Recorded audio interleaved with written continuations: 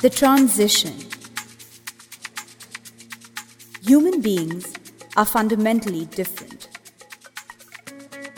If you're looking for uniformity, you'd basically have nowhere to look to.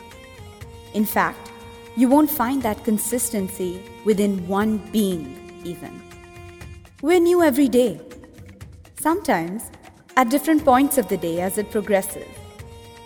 Making a transition of sorts from who we were yesterday or a minute ago. Fashion marks these moments of change as we renew, rediscover, and reposition ourselves in a world that's just as dynamic. We change over to define and reflect that changeover. Very often, it takes us back in time, a vintage, evergreen sense of style. The art of fashion is therefore the truest imitation of our immediate realities. The story of today, a depiction of life, which is a continuous transition as we know it. People like Kari are the reason we evolve as a people. The reason we grow to accept all sorts of variations within and amongst ourselves. We're born different. We dress different. We even wear the same thing differently. Fashion highlights that difference and makes it every bit worth detailing and discussing. Celebrating even. Kari has fought to be who she is and remains so.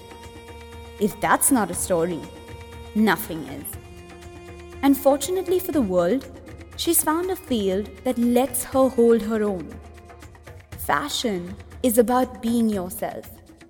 Over and above making a style statement or dressing to impress or living up to a standard. And it doesn't have to make sense, even to yourself, because it's a feeling. Feelings come about, you dress like how you feel, and you've made your own fashion. Simple, complex, personal, random process. So unpredictably human. Fashion is also our wildest fantasy. Everything we hope to wear and have and own. When we do, the world is a better place. And you can suddenly take it on.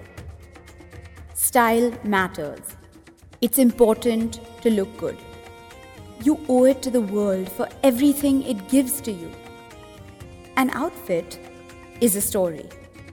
Not an easy one to tell, but a story nevertheless. When a designer tells it, it helps to listen because it's usually a very deep reflection of who we are and what we have come to be.